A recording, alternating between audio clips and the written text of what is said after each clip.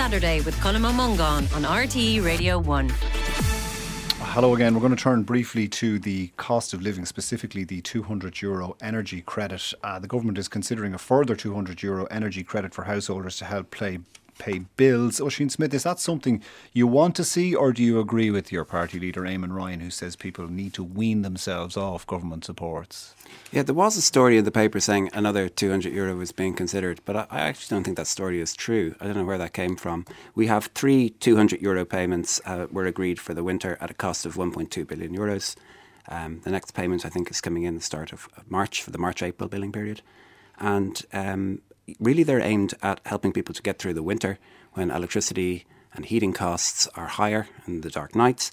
And I think what we'll be looking at then is what we're going to do for next autumn, for next winter. Is it possible that it's been it's considered by one party of government that is not yours? Absolutely possible. And nobody told me that, but I doubt it. I think that where the focus is on next autumn and how we're going to. Would you be against it, or would you be in favour of it if it is being considered? Well, if we did it, we'd be giving people. The question is where do you target the resources? And if you're saying it's for heating in June, July or something, I'm not sure that would be the smartest way to do it. I think that probably you want to target things during the winter. So I think that I don't know where that story came from. All right, okay, Paul Murphy.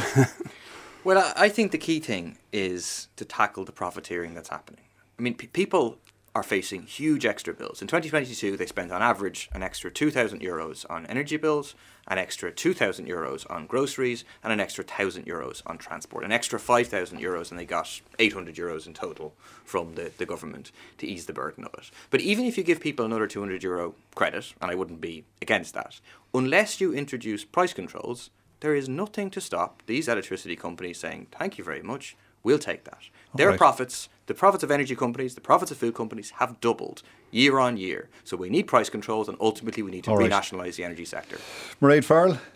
Look, I mean, where do you even start with the cost of living crisis? There's so many different aspects. Well, let's start with the energy bills on that specific issue, because we want to get to a couple of other things. So, so I suppose what we have been very clear on in relation to energy was that people, what they needed was certainty in relation to the prices, and that it needed to have that kind of bring back the cost to the pre-crisis levels. That's something that Germany have now also recently introduced. So it's something that is done across the board in terms of Europe. Whether or not the government has decided, they're talking about this €200 credit. The reality is so many people are really, really struggling in relation to this.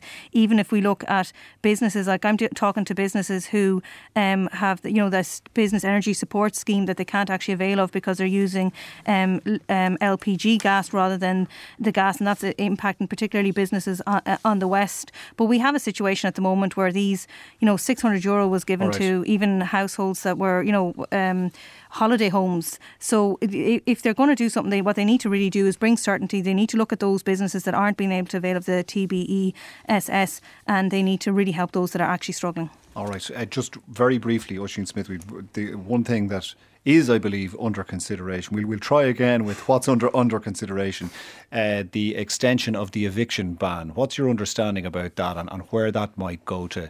Because clearly emergency accommodation is in short supply, and people will be concerned that this moratorium might be ended and they would find themselves in a dire situation. There's a temporary ban on people being evicted from private rental accommodation over this winter. And it's still in force, and it's going to be in force until the 1st of April, at which time it will be wound down slowly.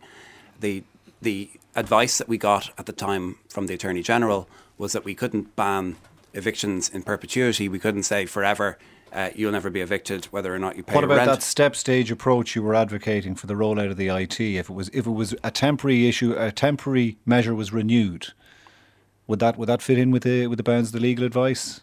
Well, it's been used before. So there was a temporary ban on evictions during the pandemic, and there was a specific reason for it.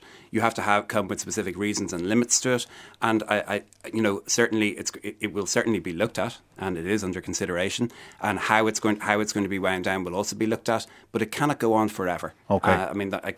I think everybody understands that. I'm afraid, and with apologies to our other two contributors, that's all we have time for today. My thanks to you for listening. Just to mention before we go, of a new current affairs programme hosted by my predecessor in this chair, which at least one tweeter has expressed a preference for, Katie Hannon, that'll kick off this Monday night on RTE1 television. It promises to be lively, so do tune in for that. Up Front with Katie Hannon, 10:35 on Monday. Sean Marlin was our broadcast coordinator. Research was by Andrew Fleming. Gar Duffy was on sound, and the programme was produced by Regina Henley. Stay tuned for Saturday Sport with John Murray and Marie Crowe. Saturday with Colm Ó Mongáin on RTE Radio 1.